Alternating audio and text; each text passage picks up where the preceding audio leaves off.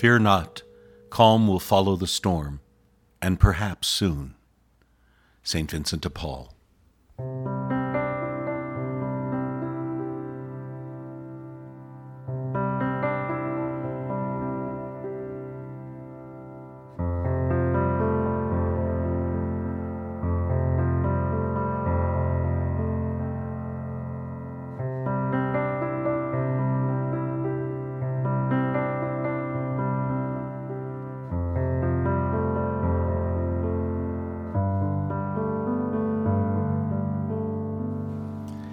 Beloved of God, this is Father Michael, and I want to welcome you to the Tuesday of the 25th week in Ordinary Time, and the feast day today of St. Matthew, the Apostle and Evangelist.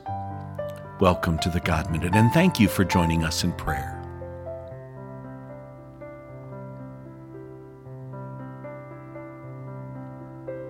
In the name of the Father, and of the Son, and of the Holy Spirit. Amen.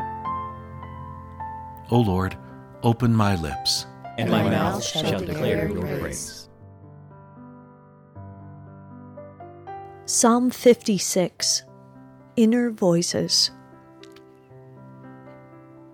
Have mercy on me, O God. I am hounded by inner voices. Anger, shame, anxiety, disappointment. All day long they assault and oppress me. When they scatter me, I will put my trust in you. Your oneness brings me back to oneness. In God I trust and will not be afraid, for what can mere voices do to me? Whenever I call on you, you will scatter the oppression. Bring me to centeredness in myself and in you. I am bound by the vow I made to you, O God. I am grateful and will live my life in gratitude. For you have rescued my soul from wandering and my feet from stumbling. Thank you, my God. Thank you. Glory be to the Father, the Son, and the Holy Spirit. As it was in the beginning, is now, and will be forever. Amen.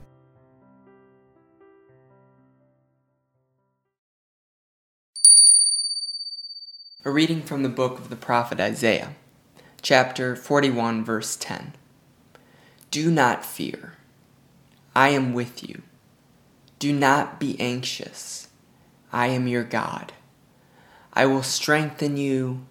I will help you. I will uphold you with my victorious right hand. The word of the Lord. Thanks be to God.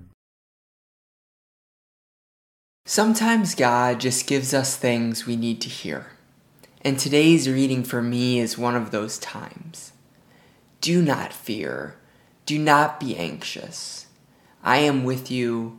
I will uphold you. So often throughout the Bible we hear these words of do not fear or do not be afraid.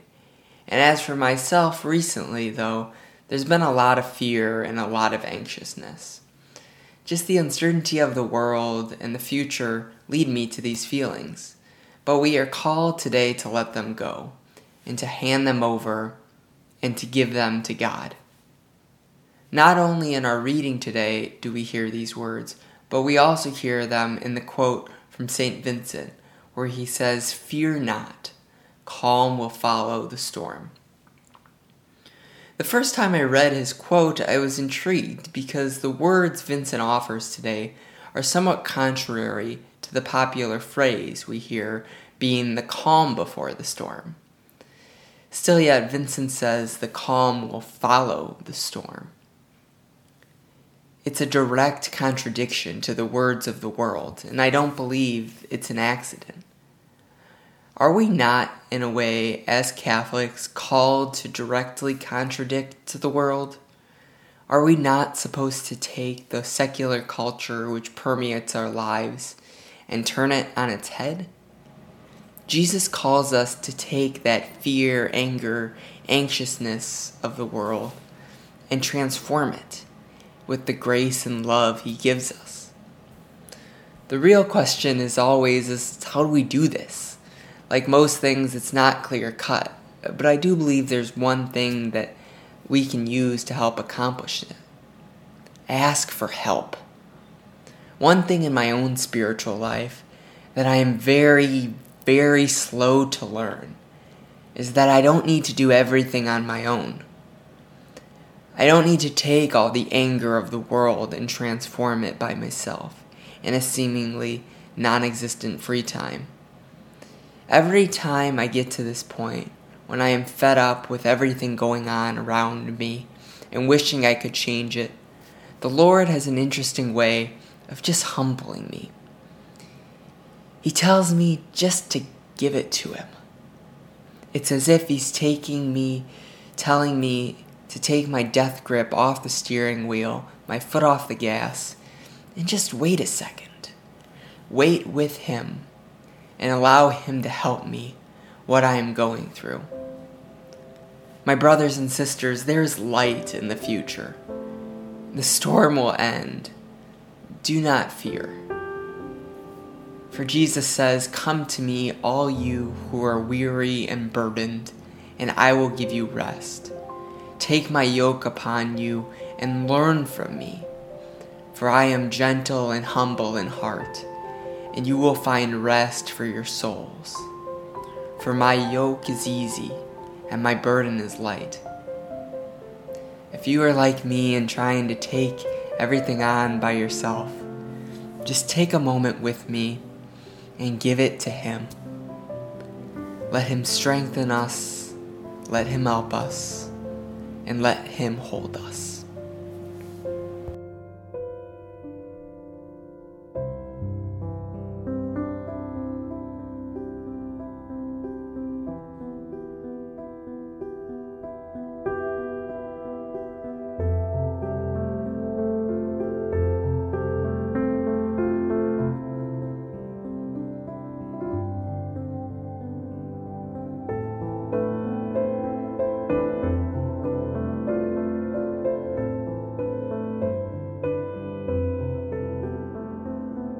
Let us pray together the words that our Savior taught us. Our Father, who art in heaven, hallowed be thy name. Thy kingdom come, thy will be done, on earth as it is in heaven. Give us this day our daily bread, and forgive us our trespasses, as we forgive those who trespass against us. And lead us not into temptation, but deliver us from evil. Amen. Let us pray. O God, who with untold mercy were pleased to choose as an apostle St. Matthew, the tax collector, grant that, sustained by his example and intercession, we may inherit the kingdom that you promise, and may never be afraid to trust in you and your presence among us always. This we ask through Christ our Lord. Amen. The Lord be with you. And with your spirit. May Almighty God bless you, the Father, the Son, and the Holy Spirit. Amen. Before we close today, I just want to invite you to consider our Give 5 charity event that's happening. If you haven't heard about it, go to our blog and listen to Father Ron. He has a wonderful message about those beautiful schools that we've been building, those 3 schools in Kenya. And they are $10,000 short in order to get electricity into their classrooms. And so every person just given $5, your name will be placed on the altar for the feast day of St. Vincent DePaul coming up on Monday. Father Ron put together a quick video explaining it all. If you haven't seen it, take a look at it.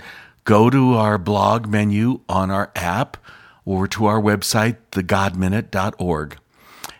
It's really simple how you can give $5. It's super easy, super fast. You can use Venmo, PayPal, credit card, check, etc., etc. So anyway, we'd love to have you all participate. So I want to encourage you to do so we can get those kids the electricity they need in their classrooms.